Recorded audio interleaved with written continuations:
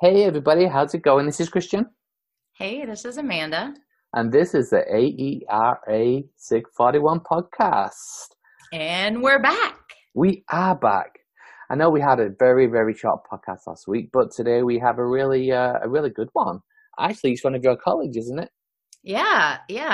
So this week, I want to start first by saying that this podcast episode or an interview was actually recorded back in May, kind of just a couple months into quarantine.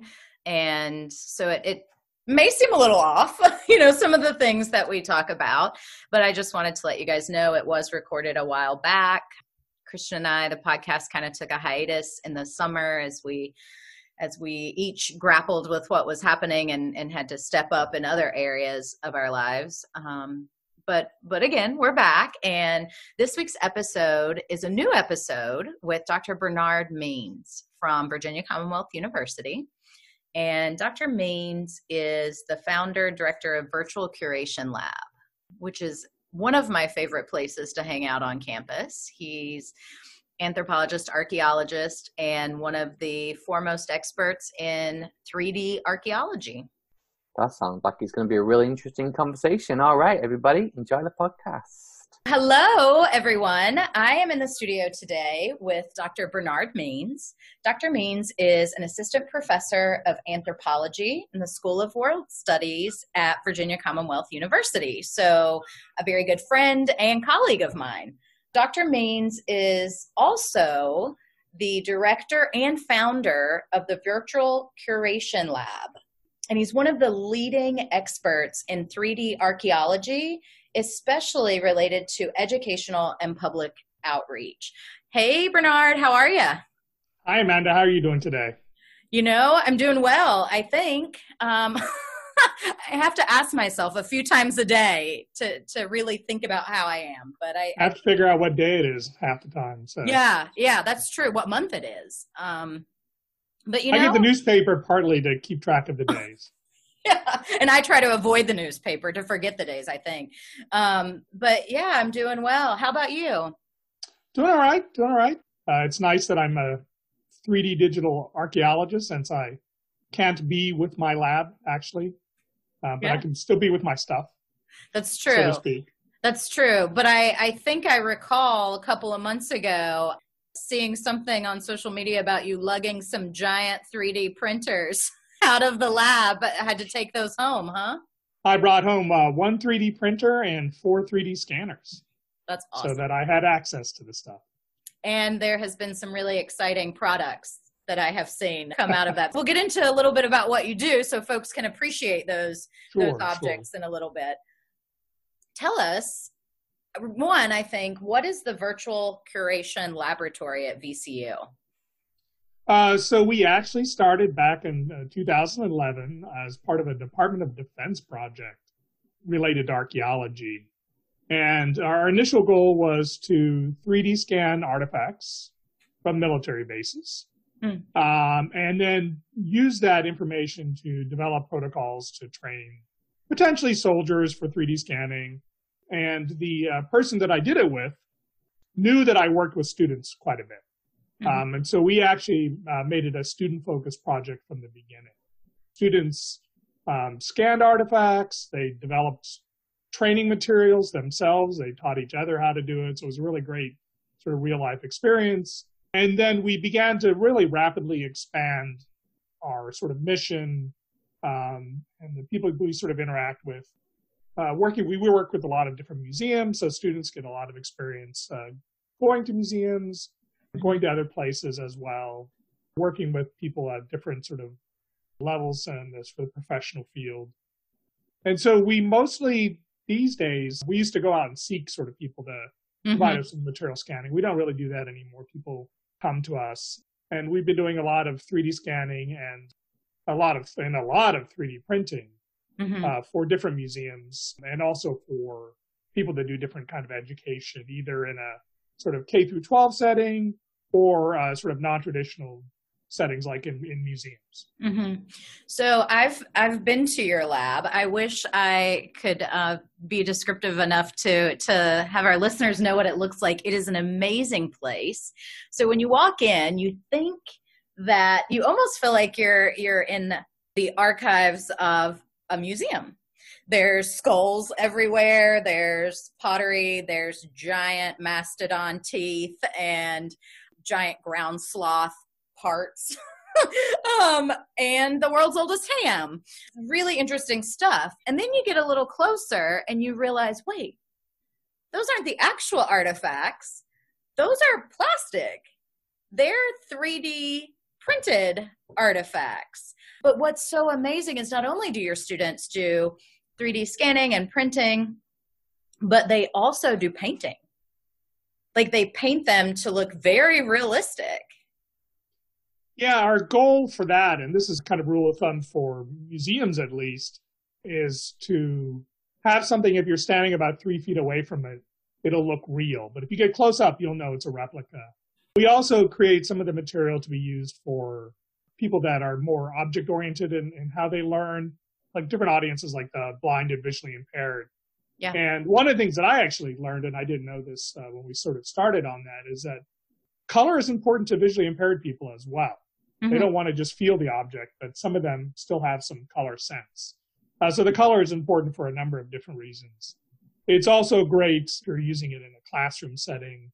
Right. Students don't know that the object isn't the real object until they pick it up.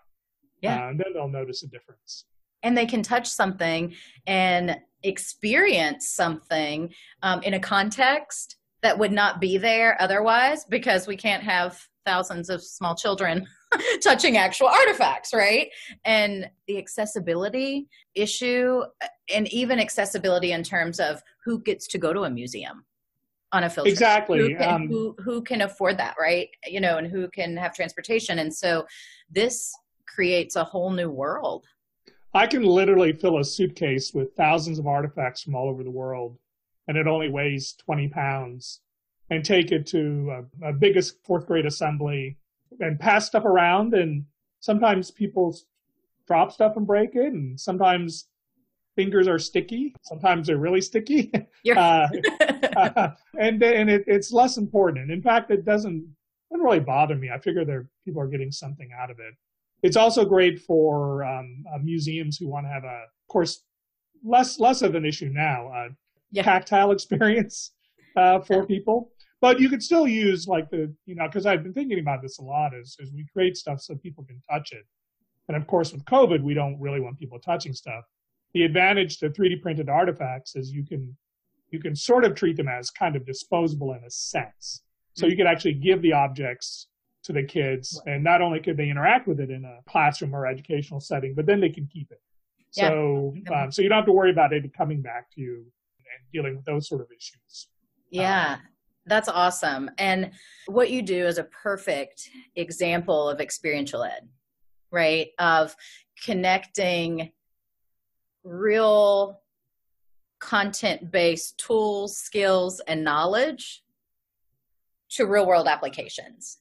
In the field of anthropology and archaeology, the students that intern in your lab or volunteer in your lab, I mean, do they all want to be archaeologists? Are they all on? I was an Indiana Jones kid. I was determined. So, I mean, is that the plan, or do you have students from various disciplines? When we started out, it was mostly archaeology, but now we've become a sort of a place that anthropologists, even if they're not going to go into archaeology, like to get some experience in the lab to get that hands-on experience. Mm-hmm. Because even if they're not going to go into archaeology, one of the career paths open to them, at least until recently, was the museum profession.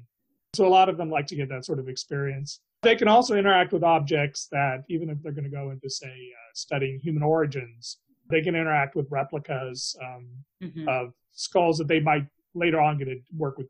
So that's been good.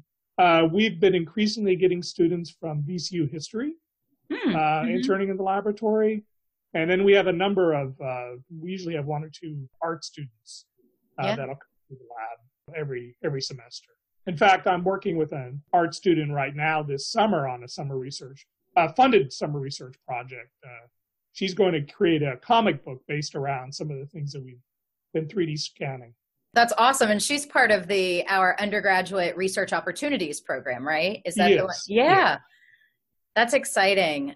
Something that struck me when you were talking about that is a conversation you and I had a couple months ago, maybe again the time thing, but a couple months ago about dissemination and translation of findings, right? How do we do science speak for the everyday citizen, right? And I know that even if you have students that want to be in a lab all the time, right? Or on a dig site, or there's a value in those students being able to talk about what they do and talk about objects and artifacts and tell the narrative in a way. I think one of the things I'm really concerned with, and of course a lot of us are, is with scientific illiteracy amongst the general public. And so we do a lot of public events throughout the year. So we have open houses all the time. If there's a festival that we can get to, we'll go to that. The museum is having sort of an open house, and they're interested. We'll bring our stuff, and I have the students come as well. In fact, it's a great advantage to me. One time last year, we had 3 different events on the same weekend, and I couldn't be at one of them. And so students actually ran the other 2 events, and I heard back really positive things from people. And again, it's not as much pressure for the students, is because they're taking replicas with them, and so they don't have to worry about, so much the care of the object. Although I do stress, because we do get, I should sort of back up a little bit. We do get real objects in the lab. People will bring us stuff, or we'll go to museums. And I try to, whenever I can, take students with me when I go on the more sort of local research trips. Or if I have funding, sometimes I take them to Pennsylvania or far western Virginia. But they can do these events, and it's sort of low pressure, and so that's a really sort of great experience for them. Well, and they're gaining an incredible skill, like you said, that is of concern right now to the scientific community, right? Scientific literacy, it's a concern, and having that skill, sort of in their back pocket is really going to increase their value in the field, I think.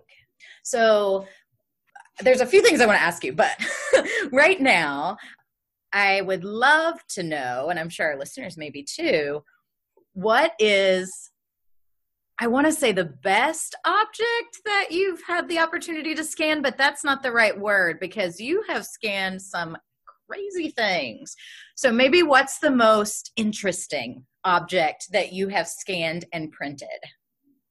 It's really hard for me to pick out stuff because it does sort of change from time to time, because there's always something new. And I'll go to places and I'll scan stuff that they want to have scanned, or that I want to scan, and then I'll say, what do you have that's sort of cool? So, but of things that I've scanned, at the New York State Museum, I scanned some dried mammoth flesh.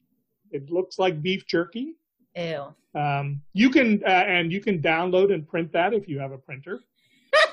I've 3D scanned at the request of a museum in California. I 3D scanned some giant ground sloth poop. I have that, right? Yes. Didn't I get a 3D replica of that for Christmas? You did. I made an ornament out of it. That's right. That's super exciting. And you can 3D print that as well, and that's courtesy of the Smithsonian. I've 3D scanned a mastodon tooth. Mastodons were extinct relatives of elephants that belonged to Benjamin Franklin. I've scanned giant ground sloth bones and mastodon bones that belonged to Thomas Jefferson. Tell us about the world's oldest ham. It's one of my favorites. I'm making my way to the world's oldest ham. So I was doing a workshop for educators from museums. And one of them came up to me and said, we'd love to have you come to our museum. It's in Smithfield, Virginia. And we have the world's oldest ham. And it was about this time of a semester, and I needed a break from grading. And I thought, you know what? I want to go see the world's oldest ham. So I drove the 2 hours to the world's oldest ham. And I was kind of expecting a cheesy museum, to be honest. But it's a spectacular museum. They do a lot in their space. They have state-of-the-art exhibits. They have a ham cam. Oh. You can see the ham 24 hours a day, 7 days a week, which is great for them now. Right. because, of course, they're not open. So I scanned the ham. And then last summer, I actually went and scanned it again. I had a better scanner with me. And that was kind of funny because we actually did that scan on HamCam. Mm-hmm. And so people. Did you say ham cam? Ham, HAM, HamCam. And people were actually emailing them while I was scanning it and say, "What's wrong with the ham? Is it okay?" Oh, because you were scanning it. It wasn't. I was scanning it on ham. I was live on HamCam. People bring offerings of mustard and cans of pineapple to the ham. Yeah. Oh, like if you were going to cook it. I guess so. You would not want to eat this ham. No. So the ham is from 1902. Okay. And it's on Twitter. So just look up Oldest Ham, or it might be World's Oldest Ham. # World's Oldest Ham, I think. Mm-hmm. And it's very active on Twitter. Nice. They also have so the ham's from 1902. Yeah. And they have a peanut from 1890, and we also scan that. Oh, yeah. So there is no doubt that when we think about why experiential ed and community engaged teaching and learning works, one of the things that often comes up repeatedly, right, is student engagement. Students are engaged and they're able to connect and recognize connections between what they're studying and what they're doing. And oh my gosh, what better way to do that than through the world's oldest ham? Well, and they get to interact with museum professionals, either at the museum itself or they'll come to our lab, and they get to see why it's important. And, we made a full-size replica of the world's oldest ham, and that was great for them because they can take that to schools. Yeah. They can't do that with the real thing. Well, like we said earlier, that's a skill that not every student coming out of an anthropology or archaeology program is going to have. No. And so that's a really valuable skill. And so that brings me, we're not quite out of time, but we're getting there. So it brings me to the question of K-12 schools. I know you and I have done some work together with K-12 schools and outreach. Tell us a little bit about what you've done in the local area with K-12 schools.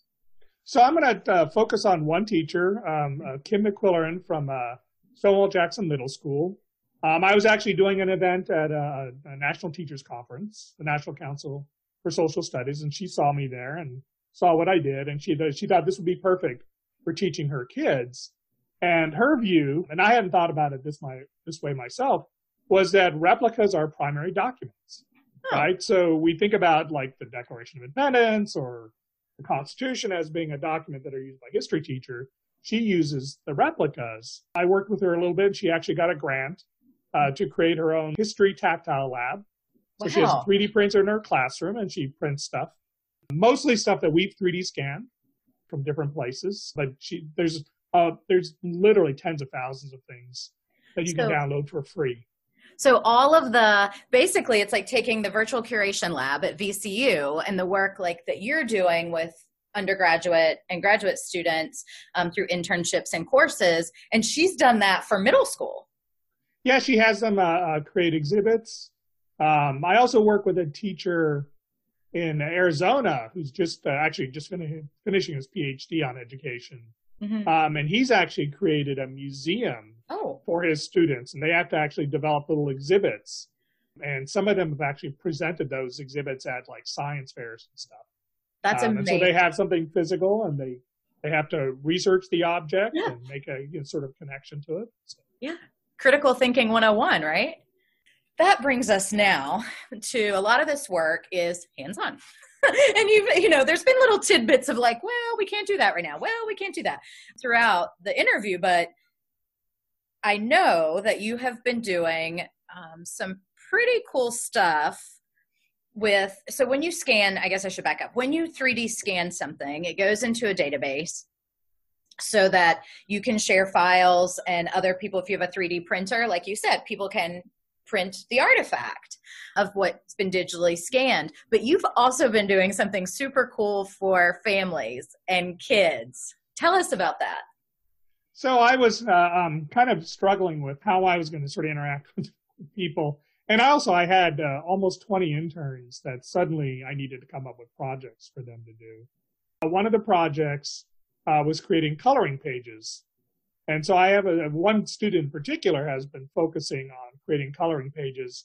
And she uses the 3D model that you can see online. And so that's one of the advantages of 3D. So you don't have to have a 3D printer. You can actually look at it online and you can manipulate it in 3 dimensions. You can actually do a lot of analysis with just the 3D models. But she used it to make coloring pages, and people can sort of color them. I've also been using a 3D program to make patterns, slices of the objects, and you can actually cut those patterns out on cardboard. So those are nice little patterns that people can use to make a 3D replica without having a 3D printer. So for sure, when we post this episode to our Facebook group page, I am going to make sure there's the link to the Virtual Curation Lab, because I know you have a blog that you post information, and we'll make sure that there's links to those 3D databases, 3D archives, and how folks can do the cardboard cutouts and the coloring pages. And also, Bernard, if I'm sure there's going to be some listeners that are interested in what you're doing, and especially maybe thinking about how this program or the lab could be adapted to meet the needs of other universities or K-12 schools. I'll share your email, and would it be okay if folks reach out? Yeah, that's perfectly fine. And I've actually helped a couple of museums establish 3D printing and 3D scanning labs as well. So I have some experience. Awesome. So thank you so much for joining us today and taking time out. It's always awesome when we get to chat. Thank you, Amanda. It's been a pleasure. Have a good day. You too.